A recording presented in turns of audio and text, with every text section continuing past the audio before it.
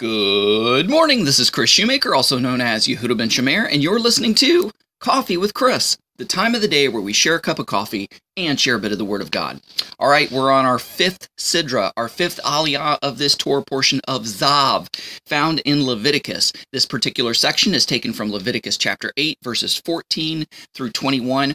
I'm going to be focusing in on verses 20 and 21.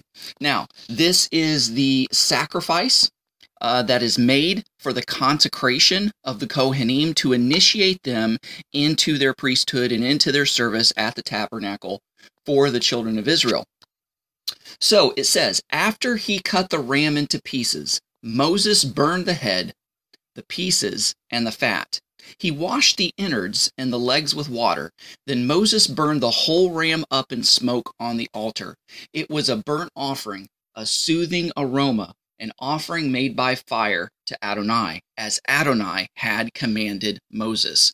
You know, one of the biggest questions that believers get, whether Jewish believers or Christians, is regarding the Old Testament and the Old Testament sacrificial system. And the most simplistic answer is that it is a substitutionary type of system where the animal is pretty much taking your place as a sacrifice for atonement for sin. But we've got to remember that not all sacrifices were for sin atonement. Some sacrifices were just simply out of love. Some of them were voluntary. Some of them were for Thanksgiving.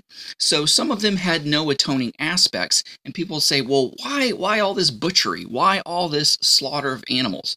Well, the same thing could be said about a man and a wife. You know, a wife says, honey, my birthday's coming up. Our anniversary's coming up, whatever. I want you to get me flowers. The husband's like, I just don't get it, honey. I just don't understand. What is the purpose of flowers? It's such a waste of money. It's so expensive. Yeah, they may be pretty for a few days, but you put them in water a few days later, maybe a week if you're lucky, you throw them out. It's just such, it doesn't economically make sense. It just doesn't make sense. Does it have to make sense? No, it doesn't. Your wife wants flowers? Give her flowers. Why? Because you love her. Why? Because it pleases her. Why? Because she loves them. Why? Because she has reasons why she wants flowers, and you may never, ever understand those reasons for wanting flowers. You know, the husband's like, well, come on, honey. I mean, you know, let's get practical here. If I wanted to give you a gift, why don't I get you a nice blender or a nice vacuum cleaner?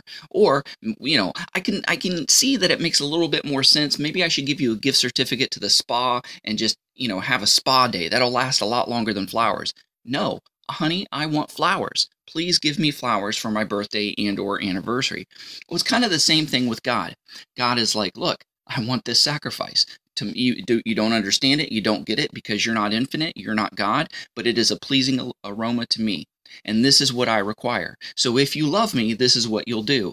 It's just like the wife. Honey, if you love me, you're going to get me flowers. The Lord's like, if you love me, you're going to bring these sacrifices that I commanded.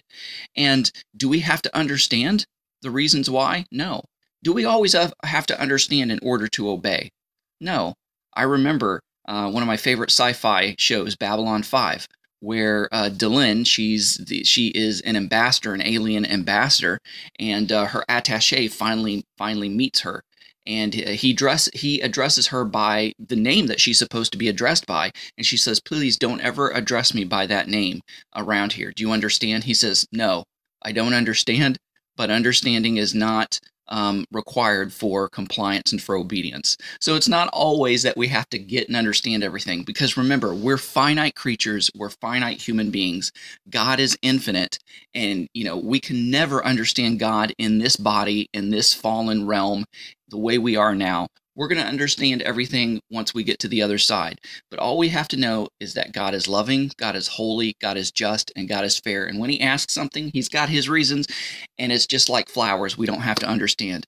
Guys, thanks so much for watching. Go out there and have a great day. Shalom, and God bless.